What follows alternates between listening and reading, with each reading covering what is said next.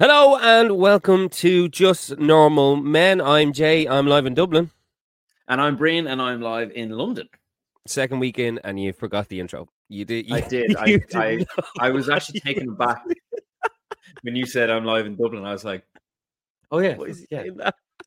We don't know whether that's just something we're trying. To be fair, it's not a definite. But this is Just Normal Men, the podcast where really normal men talk about really normal things. How was your week, Brían? How was the week since the last podcast? Yeah, it's all right. Nigeria are in the AFCON semi-finals tonight against South Africa, so that's a massive plus. There was talk of me flying out to Ivory Coast, but didn't materialize. People too busy this week to get that organized, so would have been class. I mean, theoretically, still could happen, but probably won't at this stage. But would have been class. But they're in the finals, and yeah, weekend as as I was saying to you before we got on. Ended up at a pub till 6 a.m. On Friday, which wasn't planned. Saturday morning. It wasn't planned, but it's very much different to how your life is going at the moment. How's everything going with you? Yeah, all good. We're still in the house hunting situation, which is obviously horrific here in Ireland, as it is in the UK, but pretty bad when you're in it. Some small progress that we're kind of happy about, but we'll see. You can't be too excited because it's just one knockdown after the other. But we're tentatively excited about something, and then then we had kind of quiet enough weekend because a stomach bug started on Friday evening, which my lovely partner Sarah picked up. And then our little man Frankie was sick on Saturday, and I went to work and thought I was okay, thought I had escaped it, and even went for pints on Sunday. We had our first St. Bridget's Bank holiday here in Ireland, which was pretty cool. So we went to the pub during the day. I made everybody a Sunday roast. We watched Man United win, which is a rarity. And then we went to the pub to watch the Arsenal-Liverpool game. I had about 4 pints. I was feeling absolutely fantastic. And then it all changed. And life comes at you fast. 1 minute you're sitting enjoying some lovely pints at club prices, GAA club prices. And then the next minute, you're thankful that the sink is so close to the toilet that you can be on both at the same time. And do you know what's terrible about that story? The fourth pint, that's when you really just start to feel like, here we go now. It was great. And then we were like, great, we'll call it there. Sarah still wasn't feeling too well. I was happy with 4 pints. We could walk home. So we started walking, and I was like, oof. I feel very full. I feel very full, which is weird because we hadn't eaten. Our food was hours ago. I was like, that's strange. Maybe it's just the pints on top of the food and it's not digesting properly. And we got back and I was like, nah, something's not right. And it was absolutely horrific. I don't really get bugs like that and stuff. Like, I'm generally kind of a strong enough immune system. Because I ate a lot of dirt when I was a kid or something. I don't know. It was horrible. Absolutely horrible. When we used to work in Nando's, and I remember leaving, like we used to put clothes up and stuff, and I got one of the lads to make me a wrap for my walk home. I remember walking home and eating the wrap, and then probably I don't think it was brought on by the wrap. I think it was just like it had been brewed, but yeah, I got about 10 minutes. I lived like 20 minutes. This is when I was still living at home. And I got about halfway home, and suddenly I was like, oof, not feeling the May West. And there's nowhere to stop between the pavilions and my parents' house. So I started walking very briskly, clenching everything. And I got in, and it was, I think, horrendous. I think that's the last time I was properly I remember at one stage I had to crawl up the stairs because I was sleeping in my room downstairs at the time to go to the bathroom, and my mother came out of her room, and I had just about made it to the top of the stairs, and I was trying desperately to get to the toilet, and It just like not even. I just like bile came out all over the Ugh. bathroom tiled floor. Thankfully, I remember my mum being like, she just stood over me. She was like, "Oh, she's like, that's like your stomach has picked up this Yeah, bug so badly. It's trying to get rid of everything. yeah, You yeah. knew it's That's gone what. past the point of actual whatever's left, the contents of your stomach. But Yeah, I think that is one of those things. It's like when they say when your nose is blocked, and you really don't take for granted the ability to just breathe normally. yeah. It's the The same with ability to not vomit and shit myself at the same time is yes. something that I will never not take for granted again. I have a topic that I before we get into the main topic. This is more just observations that has really annoyed me since about I want to say Thursday or Sunday night. I can't remember which one it was. Okay. I have another Sunday night. annoying thing. So maybe we can. This can be part. See, we're already making structure here. You know what I mean? Yeah, So we this is say brilliant. what we did for the week. We talk about what's annoyed us, which is generally what we would do anyway. Well, but we And then we sound lead like into. old men giving out. Well, we're not young men. You know what I mean? So I mean, I think we are in the context of life. yeah, but you know what I mean. Yeah, Anyway, absolutely. here's Go, my tell thing. me what has been annoying you. I've been What's watching. grinding your gears? I've been watching a lot of rom-coms just because they're easy to put on in the background. You don't really need to pay attention to the story, and you can kind of work and do whatever. An So underrated genre, I would say. a very underrated genre. So I put on this one, and it's stars your man who played Roger Taylor in the Queen movie, and who I actually met last summer randomly. And this American girl who I recognized from certain things, but I couldn't place her.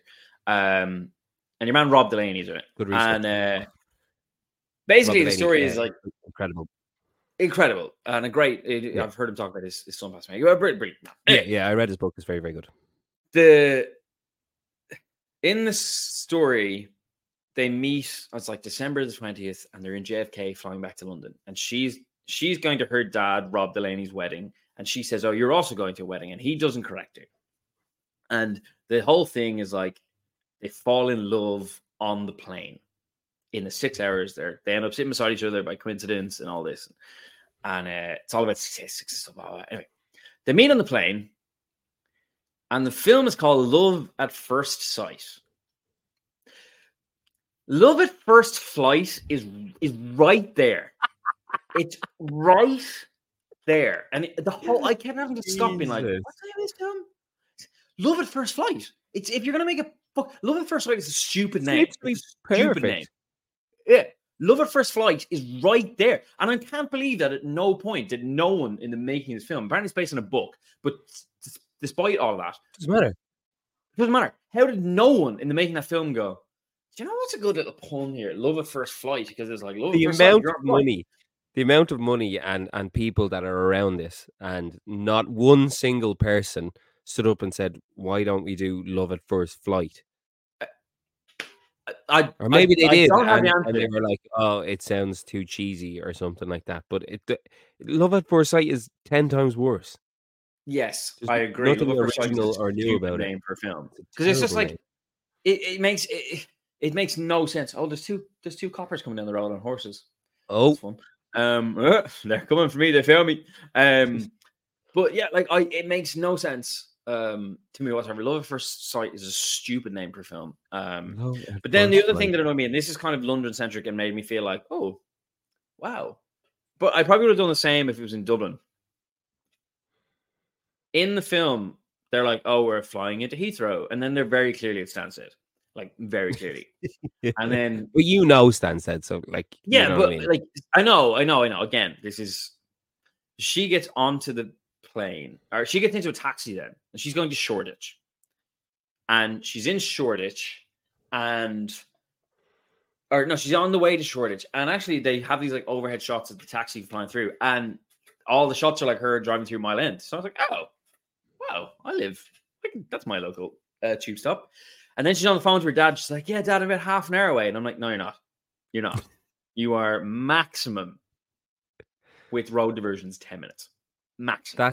That reminds me of in Normal People when Connell walks home from Tamangos to Galway. Yes. That's fantastic. I think I I'm mean, just listen, gonna walk home. That's a fair old walk there, Connell. I was like, having that's done the that walk Mangoes. though, I, sometimes it can I had feel my like you're on the 21st way. there. I had my 21st there. It was so weird watching that. This like massive, and seeing pictures of like Kim Kardashian and everything, watching normal people of a Yeah, room that I had my 21st. that was uncomfortable viewing. I remember when that came out because I was during lockdown, and I actually Yeah. said to my ex at the time, I was like, I actually can't watch it. I feel really uncomfortable watching this because I was like, it reminds me because it's that age that we are as well. It's Yeah, like, yeah. you know, early 2010s or whatever. I was like, this is too close to home. Like, I It feel like was. I'm It was there. very much so. Yeah. But I will say I've done that walk from Tamangos to my parents' house, and sometimes when you've been absolutely on it, it does feel like the walk to Like the Galway walk. because you're like, this is never ending, never ending.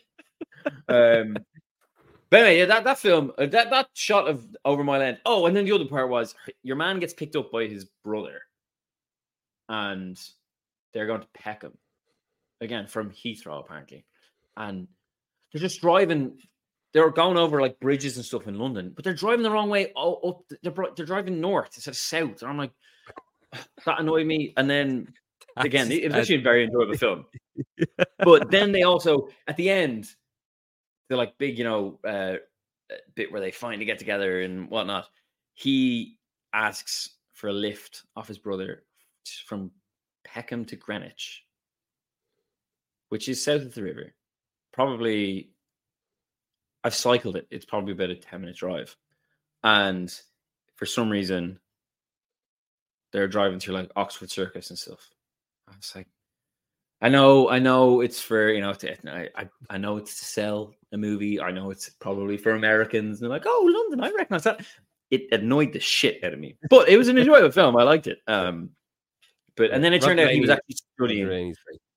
No, but he was actually studying statistical mathematics or something in Yale, and his thing was about what are the chances of love at first sight. So I was like, okay, but still, love at first flight. It's right there. Yeah. Like just Yeah, I'm with you there. The London stuff is a bit you're getting a bit into it that's there. pedantic. I'll give you that. Yeah, a bit pedantic, but I completely get the love at first like.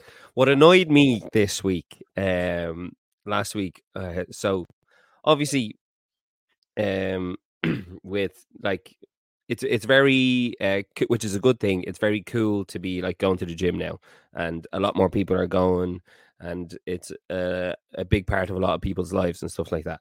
And with that, obviously, the influencers, there's a lot of fitness influencers and stuff like that, and they have obviously influenced a lot of people in the gym. And I've noticed that lads, they all look the same, so they're doing these like miming reps.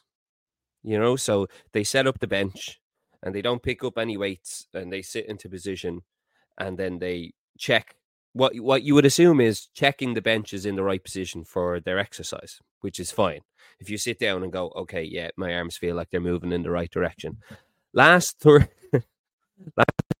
Thursday morning, I was in the gym and there's a fella beside me and he adjusted the bench and he sat down and he didn't just like mime one rep with no weights in his hand. He sat down and he did 20 full reps like this and proceeded to act out how hard the reps would be by the end of his set. So by the end, when he was getting to like 15, 16, he was he was like fully like miming out as if he had the weights in his hand. And I was sitting there watching the whole thing going, this is not actually happening. I was like, he's full on with no weights in his hand. And he was like a fit lad, like clearly like knows what he's doing in the gym. So listen, maybe he's doing what's right. I mean, he spent a full 5-6 minutes just miming out his reps to make sure it was in the right position, all while pretending that the weights were in his hand and what sort of faces and what sort of sounds he was going to be making when he picked up the weights. But he did pick up the weights. And then he did, yeah. He went over and picked up a set of 15th or something like that. It was absolutely ludicrous. Like I'm not a fan of the like. I think there's certain exercises I suppose it makes sense for, because you could move the bench. But there's lads coming over and like leaning over the bench and like miming like pull back. It's mental. There's loads of lads doing it now, and it infuriates me. It's so ridiculous. But the fella acting out fully completely pissed me off. I couldn't believe what I was watching. It was so ridiculous. I wouldn't ever record anybody in the gym or anything like that. But I was like, please tell me somebody else is seeing this. Like I thought it was being pumped. It's ridiculous. It's performative, isn't it? Like to a way. I mean, Yeah. Oh, it's always 100%. going to be Yeah. like that in the gym, but it's kind of. I think you're right. Like it is like there's.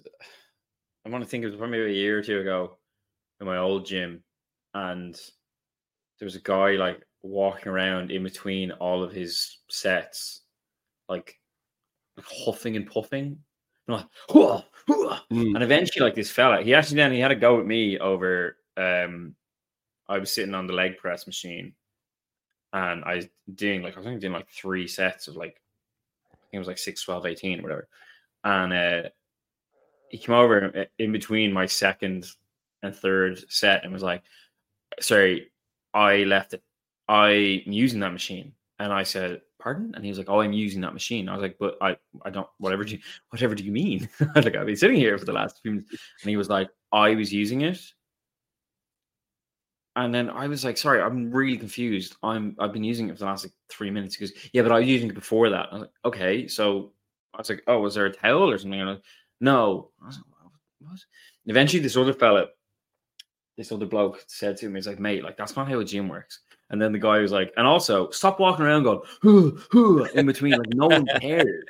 And there was He only was, like yeah. 3 or 4 people in the gym. Like it was late enough at night. Like I was like, no one gives a shit. Like stop doing that. And I don't. It's kind of why I've got like a home workout thing here now myself, because I much prefer doing it in like where there's not this kind of like, I don't want to say like toxic Yeah, no. masculinity, but you know what I mean? But Like it is. I hate that term, and it is quite broad and stuff like that. But that is what it's. Oh, I hate that. I hate that people feel like they would rather, because like the equipment's there, the gym's there, and it should be accessible for everyone to feel comfortable and stuff like that. And I think gym etiquette in general is just so bad. Like people are like, yeah, there's just so many lads just walking, leaving these big massive plates, sitting down on their phone for 20 minutes on a machine, yeah, putting these big massive plates on, doing a couple of reps, and then just leaving them there as if it's nothing. Like there's people that can't lift them off, yeah, so then they're not using that machine, or and yeah. it pisses me off. It's so ridiculous. It should be Gym accessible for etiquette, absolutely everyone. gym etiquette is one thing. Cinema etiquette. Now we've spoken to this before, not on the Oh, podcast. Since I think since lockdown, people have just forgotten how to go to theater and cinemas and stuff. Obviously, you'll have yeah. experience of it in theaters. Mm. Went to see Anyone But You on Monday evening. Very enjoyable film. Just a good old fashioned rom com. But about halfway through, there's like a scene where it gets, where the warring factors, they start to open up to, calm down, and just like they're talking quite quietly. And there was a couple behind me, and I could hear them talking, like whatever. But they weren't talking about the film. Like they weren't talking about the film at all. They were talking about everything else. And it got to this bit where it was the quiet talking, and they're talking really loud, like just an open conversation like we're having right now. And she was talking about I swear to God, she was talking about the apps on her phone. So I stood up because I'm in my Oh, 30s now. And I leaned over and I said, they were literally right behind me. And I said, "Hey, sorry, I'm trying to watch this film, and all I can hear is your conversation about what is on your phone, about why you have apps in certain places." She was like, "Oh, I'm really sorry. I'm really, really sorry." And then did sort of stay quiet for the rest of the film, except like when there's music playing or whatever. And I was like, you know what? In fairness, the guy on the other side said like, "Oh, well done." It's like, "Grant." Then when we were leaving, we were going down. She was talking, still talking, but like a lot. Like a lot. Kalina turned to me and she said, I think not that she has something wrong with her, but no, I think she might have like an extreme form of ADHD. And I have ADHD, but I think she's just like, there's something you don't talk for, because she just would not stop talking. Her fellow went to the toilet at the end, and I was like, that must be such respite for him. He was like walking in, and she was like, "Oh, what do you mean?" And I was like, "Oh, Brían." But then I was also like, right, I have ADHD. Like, don't go to the cinema. I wouldn't say that, but listen, you can't assume anything about somebody, but that's a bad You know one. what I mean? That's yeah. I know, absolutely. But it's true in general. Like, it's so bad, and I don't know whether it's worse. Like, I thought for a while, like every time I'd been to the cinema, that people were doing it specifically to get a rise out of you. You know what I mean? Particularly to be annoying. You know what I mean? Yeah. Especially the places like around where I'd go to the cinema. There's people that would do that. That would turn up just to kind of look for a bit of an argument or something like that. So they're talking purposely so that you go back at them. But I don't think that's what it is. I think genuinely people think like, "Oh, well, I've paid for my ticket, so I can sit here and do what I want." Like, it's absolute madness. And then in theaters and shows and stuff, it's exactly the same. Like the problems we had with people singing along. It's not the problem of the person singing along. Obviously, you shouldn't sing along when you're at a musical that costs £80 for a ticket. Like, but it's the fight that it starts. Then we had like when I was on tour last year, we must have had 6 or 7 show stops of fights nearly erupting because somebody turns around and goes, "Shut up! I'm after paying like nearly £100 to come and see this. I don't need to hear you squawking through Mustang Sally." Like, you know what I mean? Like, sure, I was there last week. I went to see Moulin Rouge, and they did the announcement at the start saying, "Please refrain from singing the songs because it's a jukebox musical, so they're all pop songs that people know. Please refrain from singing the songs and leave it up to professionals." And people laughed. I was like, "What are you laughing at?" I was like, "That's genuinely what it is. There's tickets in here that go for £300. Don't sing along. Like, just leave it up to them, and you can go home and sing to your heart's content in the car on the way home." But I have a great story about you at Once the Musical in London. That was about 9, coming up on 9 years ago. 9 or 10. It was 2015, was it? 15, so it was 9 years ago. Yeah. And myself and Jay were over in London for a few days, and you had like vouchers or something, didn't you, for shows? Yeah, I got vouchers for Christmas.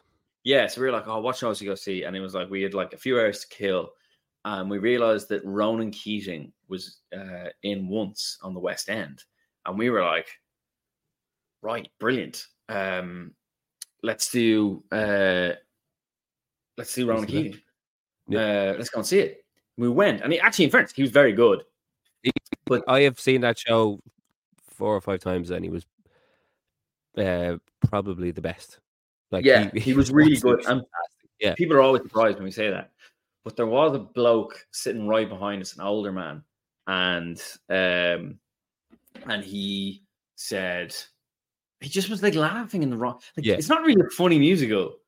There's a few funny bits, but not really. Like, but he was like laughing at bits that like weren't funny and weren't any sort of joke, like just random parts of dialogue. And very audibly laughing. Yeah, loudly laughing. Yeah. And eventually he did it a few times. And you just were kind of like, getting a bit like, "Shut up," turned to him and said, or you didn't even turn to him and say anything. You just kind of said into the ether of the theater, you're like, "Laugh at the funny bits."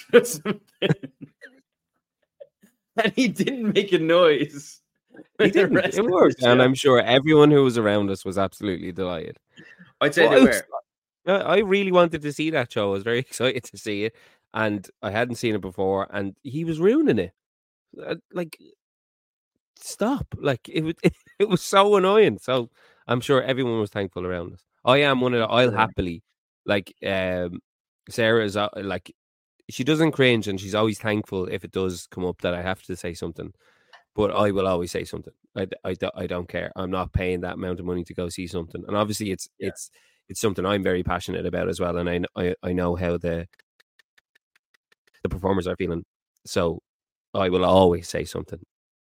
No, I Always. agree. I agree. And you're right. But it does make me, even though I'm the one doing it, it does make me cringe a little bit because I'm like, I don't want to do this. Oh God, Like, I I don't hate it. want I to have to absolutely pay hate it. money. But I can't not. It's like a burning. Or I'm like this is ruining the experience for me. Yeah, agreed. So that probably is enough preamble, I suppose, to our main topic, which is sports documentaries this week. Yeah, sport Last week, Cult. documentaries. Yes, This week, brought on by the release last was it last week? Last week, 2 weeks ago. of the Six Nations Full Contact on Hmm. Netflix. We watched a lot of the first episode together, Yeah. and then I went home and tried to continue it, and I genuinely couldn't even finish it. Yes, same. I think it's the most bland, boring thing I've ever seen in my life. It's so I this was their chance to really like. It's already starting to pick up rugby, starting to pick up a much bigger audience. It has a decent audience, but even go that little bit further, and they just refused to expand on everything and just show a load of rugby that only happened 11 months ago. It's Yes. crazy, like it's madness. In a Six Nations, that was probably more popular because the World Cup was coming up, so a lot more people were watching it in general. And all they do is show a load of rugby. I'm like, I can go to the Virgin Media Player and watch this. Like, I don't, Yeah, yeah. I don't need you I think to describe everything that happened in matches. yeah, I completely agree. Like I think I got about halfway through the Ireland episode, which I think is Yeah, the third episode, and I was like, mm, right, this is just like listen, I'm sports documentaries and that genre is one of my favorites because I always love to same. see like the behind the scenes Yeah, stuff. Um, I think currently, for the most part, sports documentaries have been a bit ruined because, and the ones that I'd be primarily interested in, because they are basically being made to try and break into American markets. yes, So, and it came from and it's built on the success of Drive to Survive and what that has done for the F1. yeah, And like I was watching the rugby one, and I was like, this is just this isn't very interesting. it's Finn Russell bland. is like sort of semi-interesting. Your man Yeah, Marcus Smith in the England episode, he's just not a particularly like vivacious personality. I'm sure he's a really nice no. guy, but he's And just like it is great to see, obviously, him coming from a working class background and rugby being seen as such a kind of elitist sport. It's great yeah. to see that.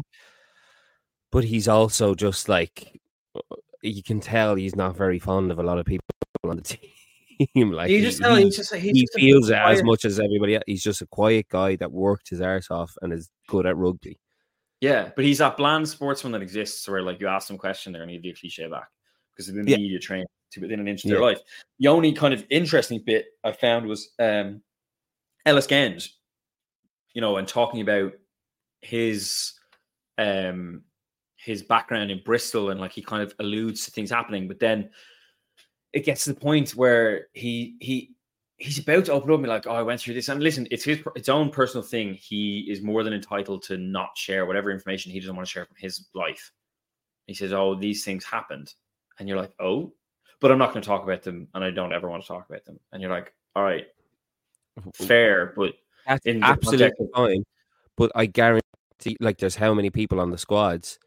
There's somebody there with an interesting story that wants to share it and that wants to exactly, talk yeah. about it.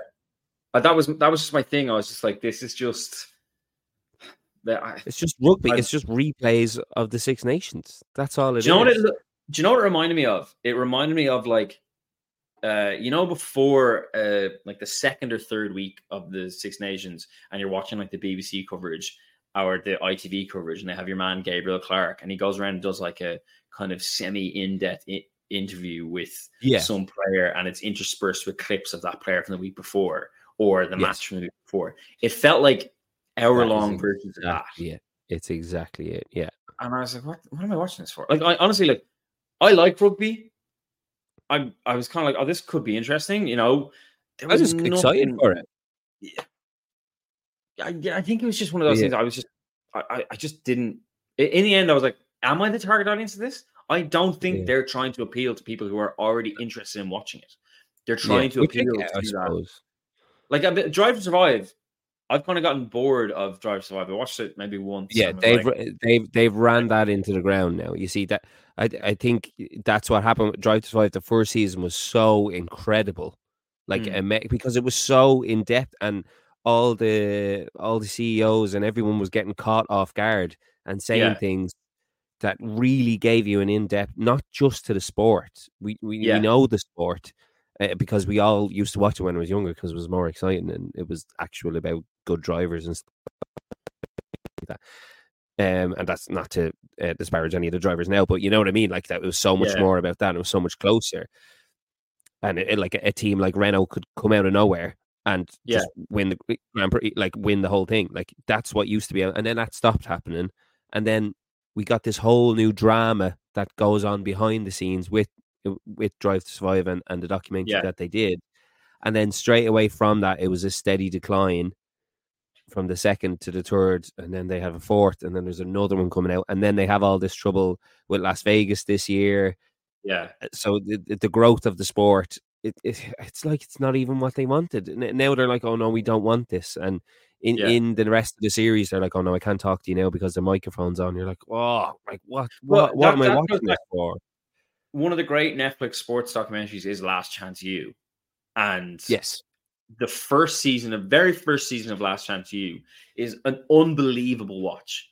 Your man is like he's unhinged and a mental case. And then in the second season, the first thing he says is he was embarrassed watching himself back, and the whole tone of it changes because but not as much. I would say I think he's still a mental case, but he's then still a mental case. It just wasn't. But it wasn't as genuine. I think the second one. Yeah, absolutely. I'm with you. But then what they did with that is then they moved on. They moved on to another school, and they found another mental coach who was even worse. And but that's what they can do in a sport. And when you're doing one that's not about the entire competition or sport, you can just move on to a different team. Whereas I suppose in Drive to Survive and in the rugby one, nobody wants to know about. Can't really just go or F3. Yeah. And I suppose like that. So I think Last Chance U is the one that I hold up as kind of a recent example of Netflix like killing it with a sports documentary, and the various different seasons of it, and also Sunderland Till I Die. It's also right. This is my thing. Sports documentaries are far more interesting to me when a team isn't doing well. Yeah. So like the main thing we're trying to get at is like what makes a sport documentary interesting? What makes it? Because most sport documentaries are they're obviously about something that already happened. And because it's about these massive sports, you can look up what happened, the results. You can always find out the results. But what do you need to make it interesting? And Sunderland Till I Die is a great example of that. Sunderland Till I Die came out. I can't remember when it came out now, 2018. And like it's they've obviously been taken over by these guys, and they've got like they're kind of snake oil salesmen. Like they don't really know what they're doing, but they've got great confidence. And then there's that famous thing where they show like transfer deadline day, and they've got like these list of targets, and they're in like wallowing in the championship, aren't they? At the bottom of the Premier League. And your man's like, why am I seeing Zlatan Ibrahimovic at the bottom of this list? Like, ridiculous stuff. But then I think the same year that it came out was Man City's Amazon's All or Nothing, and it was Yes. the Man City one was just like the only interesting part about it was when they lost in the FA Cup to Wigan, and then they lost in the Champions League to Liverpool, and Yeah. that was the only properly interesting bits of that, because they show you like from days. So the half time when they're losing to Wigan, I think Fabian Delph has been sent off and they're 1-0 down and they're all kind of fighting one another and are arguing. And Pep comes in, he's like, everyone sit down, everyone shut up. Blah, blah. And you properly see him. Yeah, towards you the end of see him losing. be Pep. You know what I mean? Yeah, And what we all hear about and what all the players talk about. And that was exactly. a real moment. Yes. Whereas like when they're winning 4-0 against Southampton and, I don't know, West Brom every week, you're not really going to see the real grittiness And of it. So, and because they're but that guaranteed to win, season, basically. yeah, like that season, that was their 100-point season, wasn't it? Yeah, It well, is, yeah. yeah. Yeah. So like that's where they've suffered there, because they focused on this one team where that could potentially have been, and it could be argued as one of the greatest Premier League seasons ever, Mm. with the battle between Liverpool and Manchester City. That could have been an incredible documentary to look back on now, a couple of years Yeah, later, yeah. seeing like an amazing Liverpool team get 97 points and still miss out Yeah. to Well, Manchester City, that who could be lost this to season. Wigan in the FA Cup, which, as you said, it was a great part of the documentary. But you missed out on all this whole thing because you're trying to push Man City to be bigger somewhere else. You know what I mean? Yeah. I definitely agree. And I think like the Man City, like they're kind of guaranteed to win as such. So it's not as Yeah, fun or interesting. Whereas like I think this 95% of maybe the time. yeah, this Liverpool one that's going to come out about Klopp's last 6 months. Will be interesting because it's Klopp's last 6 months. But like, there's no guarantee they're going to win anything. So Yeah, it could be. The I agree. Arsenal All or Nothing was actually I really, was really just good. I about to found that say that. very Yeah, fun. because it Um, all starts crumbling. yeah, and you see And how they that's react. what, But when they're like going to like Anfield and stuff, and he's playing the You Never Walk Alone in the training ground, like, that's how you dealt with that. Pep Guardiola, with all due respect to Pep Guardiola, I don't think he's doing that. no, because he doesn't So have to, because he doesn't have to. he Yeah. has everyone. He has the So best mentality, the best sportsmen, the best exactly. footballers in the world at his disposal. At his disposable. Uh, Well, they are quite disposable, I suppose. they are disposable as well. Yeah. Like at any time, and that's I'm not here to try and say that he's not good. You don't get where he is without being incredible. You know what I mean? You still have to have a good manager on top of that. But yeah, Yeah. like 95% of the time they're going to win, Yeah. and even when they lose, particularly in the Premier League, it's like they'll be grand. They still got 100 points. You know what I mean? Like it's crazy. But to bring it back to Sunderland Till I Die, and like you said, it's so much more interesting when they start to lose. Sunderland Till I Die was meant to be a documentary about their rise back up to the Premier League, and in the Yeah. middle of the season, it all started crumbling and turned into this absolute shit show. Like a Yeah. really and the best thing was that the contracts were already signed, so they couldn't start saying, "Oh no, you can't come in here, you can't do this." So you're seeing everything, absolutely everything, the real pitfalls of the club. Yeah. It's amazing, and then the obviously the fallout with the fans and everything, and how obviously because Sunderland's such a football city as well, how much they really feel it, and you just Yeah. see it, like it's incredible. It's so I good. I love I think it's the first season of Sunderland Till I Die, and Chris Coleman's the manager, and he's walking outside the stadium, and this fan calls him a prick, and his response to being called a prick is, "I have 4 kids," as if that doesn't like okay, you can still be a prick and have 4 kids, like whatever. I mean, I'm not saying that fan was right to say that to him, but it's like you need a better response than that. But Sunderland Till I Die is one of those. It's a very charming kind of way of telling a story of going, because it goes and talks to. It doesn't just give this kind of like propagandized from the owner's perspective kind of thing. Like Yeah. There's the woman who gets moved from the club to like the club's foundation, and they show her like leaving Yeah. with her stuff, and they are Yeah. kind of like, well, you know, the subtext is these guys are pricks, and they should like talk to like fans and obviously they talk to fans and other ones, but like it felt more of a kind of objective look at running a football club than they didn't like, they left things in that you felt like, say, Arsenal and Man City would have been like, no, we don't want that. Yeah, which is the complete contrast to, I don't know if you watched the Newcastle one, the Amazon Newcastle one. Watched bits of it, but oh my God. It's the biggest load of hoop you'll ever see in your life. Mother of God, the complete like washing of anything. Look at us. We're not doing anything bad. Nothing dodgy's going on here. And literally they're fighting the sponsor, you know, the sponsorship rules that changed in the middle of that season so that you couldn't use your own sponsor on your shirts. It's mental. And they're like, oh, no, not us. Like, we wouldn't do it like that. Boring. Yeah. As you said, propaganda to be like, from the owners, be like, you can't show anything like that. We only want to see what's good.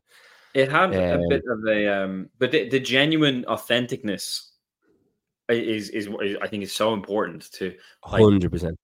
What I think is the first season of Cheer. What obviously we've learned a lot about people who are on that show and stuff, and not the best stuff, but the first season of Cheer, like, I think it's the girl Morgan, and she's so nice and genuine in telling her life story and how she ended up where she did, and your man Jerry. Okay, obviously we've learned a lot about him now. That was horrific, but at the time you're being told this story, and it's, if you take it at face value in what you're being shown, it is very, very genuine. 100%. And I think some of the reactions, I'm not saying that, you know, the Man City one and the Arsenal one or whatever, the ones I didn't enjoy weren't genuine, but like, it doesn't feel like there's no sense of, oh, this is real on almost. I mean, maybe that's my own no, you're right, and clouded, but like, plus I think Cheer had the benefit of, it was something that nobody from our side of the Atlantic would understand at all. Like, it was like just this brand new sport, and then it had the basis of how popular Last Chance U was, because it's very similar. It's actually kind of the exact same, a community college that they go to, but all the good ones that don't get into college go here so that they can work up the grades to go to a Division 1 college. And to see it in cheerleading as well was crazy. Yeah, the other one with the cheerleading, the cheer one, I don't think it's in the second season, is that they weren't allowed to use the footage from like the ESPN cameras, so they had to like guerrilla film it by giving it to the when it got to think it was like iPhones and like and that's real and genuine, because you're like, okay, like, these guys, you can, you know, you're actually seeing it from the point of view of the dancers, and it can't be that polished. They can try and polish it up in post-production, but they can't really. So you do end up with this much more authentic feel. So I think that's the number one for me. They lost, didn't it? In the end, no, they won. They won. They were the best by. I mean, I know nothing about cheerleading, but I was like, oh my God, but it was just great. It's so good. And then the Last Chance U basketball is very similar in that way. It's like they're taking like it's the exact same as the Cheer and Last Chance U football, but it's an incredible story. Then completely affected by COVID as well in their very first season, and it's heartbreaking. It is horrific. So I won't ruin it or spoil it for anybody. I really recommend anyone to watch, particularly if you don't like basketball. It's just because it's all about the people in it. It's not so much about the sport. There is, like, obviously sport and the competitiveness and the games. You need to know what's going on in the games for it to make any sense of what they're feeling. but it's this or nothing for these guys. Last chance Yeah. you obviously, but it literally, and you feel that coming through, and it's torn away from them Yeah. due to I COVID think towards that, but the that's end. in sheer. Again, we learned horrific things about Jerry after, but the whole like big storyline was: will Jerry get on Matt? Yeah, Will Morgan it's the recover from her thing. injury? A thing that we none of us even knew what made it like en masse. Like, and now you say that to anybody, and they know what you're like. Oh yeah, like in cheerleading. Yeah, surely. But I think it's these human stories that you're like, oh, I think that's why maybe the Jurgen Klopp one or the Liverpool one coming out in the summer could be very, very good because there's a human factor to Yes. it. If it's centered around Jurgen Klopp and what he has done, and people talking about him, and you really care about him, that would be great. But I think okay, I will say there is an exception to the for me to the constantly focused on Americans rule, and I think that's welcome to Wrexham because it doesn't try to hide that this isn't. It very is obvious and says it from the start. We're trying There's to people build. watching this who are like, I know what relegation is, but they're like, we need to explain this to this audience, and you're like, Yeah, okay, to you're make a being joke about upfront it. about it. They're being funny about it, like because Yeah, two of the funniest people in the world are heavily involved in it. So yeah. yeah, And I think the story, the way that they do it in like almost focusing on a different person in each episode. Now I know they do that in Full Contact, but it was just kind of like you didn't really get to know anything. But they they went and focused. The women's team, the disabled supporters clubs, like the players who have gone through something really terrible, and yeah, yes, they do it in other ones, but there's a certain way of telling a story. And whatever way they've told Welcome to Wrexham's story. Now there's a few episodes where I'm like, oh, this. There's actually an episode where they talk in the first season where they talk about how Wrexham ended up in the position that they're in, and it's very, very interesting. There's another yeah, one about hooliganism that was a bit like yeah, a bit kind of washed over and stuff. yeah, Yeah, you're simplifying this quite a mm, bit. And there's elements of, in fairness, there's the bit in the last season where Paul Mullen's boots where he had "fuck the Tories" on it, and it talks to Paul Mullen. He was like, "Well, I didn't think anything of it," and then it goes back to the club officials who were like, "Oh, we can't have that," blah blah blah blah, and it doesn't really paint them in the best light in that story. But I think that whether Rob McElhenney and Ryan Reynolds have control of that, the creative control, they're not afraid to be like, "Well, look, we fucked up here. So yeah, show it." I think they understand absolutely. the premise Yeah, of storytelling. and the people they have brought in to help them as well are there talking about Yeah, it and going, Rob liked the fucking tweet, like Jesus yeah, Christ, like what am I supposed to do here? And that was the week that the mate, I can't think of his name, was on holidays and he wasn't supposed to be contacted. yes, And yeah, this yeah, all yeah. happens in Sean, the space of that week. Yeah, and that's real. And I don't know whether the second season isn't as good as the first season. I don't know whether that's because everybody was watching them already, like yeah, wanting it to happen. So you saw what was, so you kind of knew what was happening at the end. But yeah. Everyone was and we'd way more already aware. You're right. explored a lot of stories. You know what I mean? It's a Yeah, small enough I think town. Like, the first season, I obviously knew that Wrexham hadn't been promoted, and they lost the cup final. Um, so I knew that, and I was like talking to people who were watching it who didn't know that, and I was like, "Oh, yeah, you are in for a like surprise." how But exciting is that? Like, yeah, but you can't. The thing with that is you like can't keep that up. you can't script it.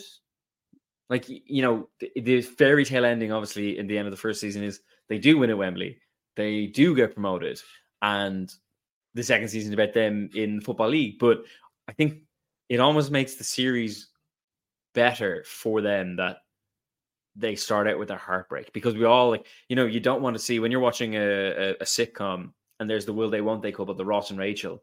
You don't want them to just get together and then in the first season and then you're like, okay, the show is now Big completely deal. different. Yeah, yeah, Um, yeah. you want to have that kind of like you've got your hopes up, and then they get dashed, and you have to wait, Yeah. and then eventually it does come around. And so that idea of I think that the idea, and it's not just down to the people. Obviously, it's not down to the rugby players. It's not down to the football players. It's not down to the basketball players. It's down to the storytelling behind it. I think on Netflix at the moment, they have a format that these things go into, whether it's Drive to Survive, the rugby one, the tennis one. I think it's called Breaking Point or something. So bad. I think the people who do the tennis one don't even understand tennis. It's crazy. Like it's madness the way they explain things. One of the issues I think they also have, and I know that people who, I don't know if you said this to me or someone said to me the other day, one of the issues they have at the start with Drive to Survive was they are almost kind of creating storylines. Yeah, and making drama. Yeah. And I understand that happens in documentaries. You have to tell a story. It happens in all sorts of different... You have to tell a story. The problem is, in a sport that's so well publicized already, people already know the ins and outs. So if you start moving things around, it's like the David Beckham... a couple of things that annoy me about the David Beckham documentary. I don't really know how I feel about David Beckham. I think he's a bit of a dope sometimes. I think he's all right sometimes. But like, they're factual inaccuracies. And I know it's, again, towards an on-football audience, I suppose, in a way. But like, the thing about him scoring the last-minute free kick against Greece to send them to the World Cup, and they make it out as if it was 1-1, and it wasn't. Like, there was other goals in that game. Yeah, and I know. It's kind of like... It's silly. Like, I know. Yeah, don't lie. Like, it's dramatic enough. Like that free kick, incredible. One of the best free kicks in a high pressure situation. You don't need to add that. You don't need to. When you're making a sports documentary, like you say, don't veer away from the already established public realm of knowledge. Like, if you say, oh, people have an idea that say, oh, Beckham got into an argument with Ferguson, and it's been spoken about before by certain people, but Beckham's never sat down and given like a blow for blow account of what happened. I think Sir Alex is actually in that, talking about he is. They will talk about it. But there is some parts that are quite good. And me as a Man United fan and I'm obviously a massive David Beckham fan, especially when I was younger. Like, it was the nostalgic obviously helped me enjoy it a lot more. But then it just patters off towards the end because they stop going into detail. They stop talking about this, they stop talking about that, and you're like, I was like, you're just there, and they just pull away again. Like, I think the other side of sports documentaries are when they're fun. You know, the ones they produce after Lions tours. Yes, and they're always and showing the crack between the lads, like, brilliant. That's what I want to see. The only documentary to come from an incredibly successful team and franchise, and in my opinion, the best sports documentary ever made, is The Last Dance. Now, you can't compete with that. Yeah, we haven't even spoken about that, but that's clearly... we haven't, and that's why I round and about way to kind of try to bring it back to it, because we have to talk about it, because it is the best documentary. But that has everything. It has arguably one of the best sports teams ever assembled in any sport ever, with one of what people would argue the greatest sportsman ever involved in it. And they were the most successful team as well, but they go into everything, the problems that they had, the arguments. Michael Jordan himself talking about how much of a prick he was, like, and openly talking about it, and nobody shying away from it. And that's it. That like, obviously it's well scripted, well put together, and they have this footage that wasn't aired for over 20 years, and it's very hard to compete with that. And you know what I mean? When you're trying to make a documentary about something that happened less than a year ago, obviously that's completely different. Yeah, but And you have a massive budget. Like Jesus sake. Yeah, God. The Last Dance is definitely the best that's come from. I mean, we're talking about like the major kind of streaming platforms here, the ones that because they're kind of the main ones that are being produced at the moment. And Yeah, our qualms, Netflix are really going for sport at the minute. yeah. I mean, they're They trying to do bought live sports stuff as WWE. well, Yeah, they're doing because it's another WWE, I revenue think. stream Yeah, for them. But they're kind of like paint by numbers ones now. Like, here is the narrative. You need to try and fit these in around it. And it's like there's not much room for kind of creativity there. And we're talking about kind of Amazon Prime ones and the Disney ones. And I know Netflix is The Last Dance is on Netflix, but I think that's the one because they put so much budget behind it, and they managed to get like basically everyone who is anyone in that period to be involved. It also did well because it was kind of came out in lockdown, so people had nothing else to do. Yeah. The kind of normal people effect. But I think there is other ones, like if we go back, if we broaden that, we've been kind of shitting on some of them, but like I think two just popped into my mind. There's the 30 for 30 series that ESPN do in America. They're not widely available in this part of the world, but some of them are on YouTube, and they everyone is like basically talks about like a different again, mostly American centric, but they will broaden out. They've done a lot on football. They did one on Hillsborough. I think that's on YouTube. That is absolutely phenomenal. And it doesn't try and it doesn't dumb it down for the audience. It just asks the questions. And it's almost like they're almost kind of like BBC4 documentaries. They're that interesting. And then from home, the Locker Gale ones on TG Carr are so good. Like taking someone from different, they're not always necessarily All Ireland winners. They could have been like brilliant for Leitrim, or they could have been brilliant for Mayo. And you know what I mean? But like they tell these like, Mayo. Yeah, but I mean like I said all Ireland winners, so but you know what I mean? Like they're not necessarily high profile Gaelic footballers or hurling hurlers or camogie players or anything. So to tell these stories, and obviously they're slightly more interesting because they're like amateur athletes. And they just like their mates to talk about how good they were as a player. And because they're going back maybe 30, 40 years, we don't have the amount of footage that we currently have of players. We don't have the understanding because they didn't play as much for their counties. So once they they might have played the league, and then once they lost one game in the championship, you might see them again for a year. So I think Locker Gale is one of those things that every year they do, like every 6 months they release a list of like who is coming up in this series, and like always really interesting. And it's always just it's nice. It always kind of it's real homely. It's like because they're talking to these players' mates. The only time you're ever going to hear people say like waxing lyrical about these lads is like when they've died. So, and sometimes obviously the person is the subject has passed away, but the ones that where they just talk about these guys, I think Locker Gale is an underrated one. If you're obviously for the most part it's in Irish, but with subtitles and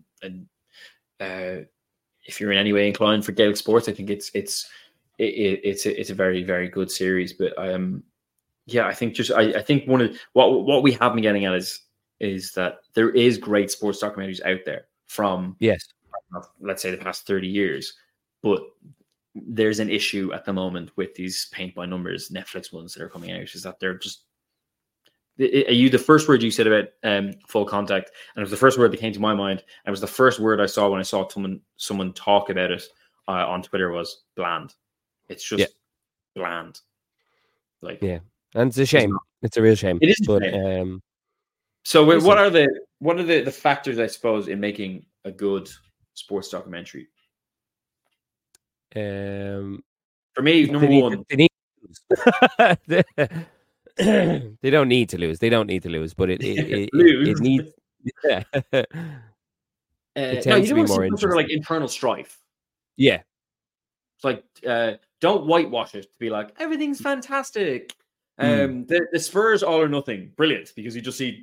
I think Hugo Lloris and Son start having an argument at one point. Jose Mourinho comes in, everyone just being himself. Yeah. Incredible telly. That's I brilliant would watch. television. Like, I would watch hours of Jose. Just give yeah, me Jose. it needs to be more as much, not more, but as much focused on the people Yeah. as the sport. Yes. Yeah, that's Or what if you're makes gonna you do it on a sport, do it like an in-depth. Like yeah, go do it. into it. Go into it. Things that people wouldn't not that the average like person wouldn't know about. You know, or Yeah. even somebody who's invested wouldn't know about. You know. Yeah. Or if you're gonna do it, don't make it like obviously just like post game analysis. Yeah, But like give a deeper understanding of that if and you're going to do the I actual think sport. a good bit of heart is Yes, very much required. Heart. I think heart and authenticity and being genuine, they'll make the show. I mean, they make any kind of Yeah, piece of art service. Yeah, better, but yeah, I think you need, particularly in sports, especially sports that people are massively invested in. You need to have that, and I feel and like yeah, in regards to cheer, yeah, just try not have pedophiles in it. That's always good. someday That's we'll get to an probably episode of mentioning pedophiles.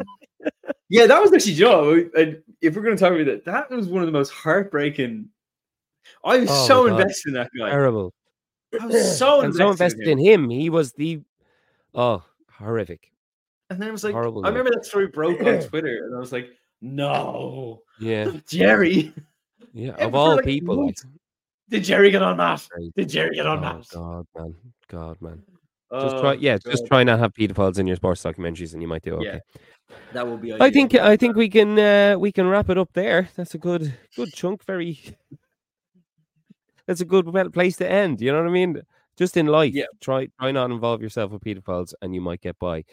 That's it for me, and for and from Brían. We'll be back again next week. We'll figure out what we'll talk about. We'll throw it up on socials and maybe try get a bit of interaction going. Um, Hmm. particularly to help with some content. That's some good I content. had an idea that I saw Viola Davis posted last night that TV shows and movies used to tackle issues a lot more, like head on. Like the Fresh Prince would always, like, even though it was a comedy show, would talk about racism and gun crime, and you don't really see that anymore. So that'd be pretty cool. Do you want me and you to talk about racism and gun crime? No, not And our racism. I just major mean experiences of racism and I gun mean crime. I mean art tackling the major Oh, yeah. issues. Like we're not gonna go there. We're already And two now, two white men Irish in our guys in their 30s that 30s. just started a podcast, and in the third episode we're gonna talk about racism. It's time to solve racism. Let's fix the world. Us Yes. two people. Yeah, no, we'll maybe it'll be that, maybe it'll be something else, but we'll get up on social media. Do feel free to get on to us. Just norm. Oh, I don't even know the handle. What's the handle, Brían? Did you just say just normal? Yeah, Just normal. It's just normal man podcast. just normal men podcast on Instagram.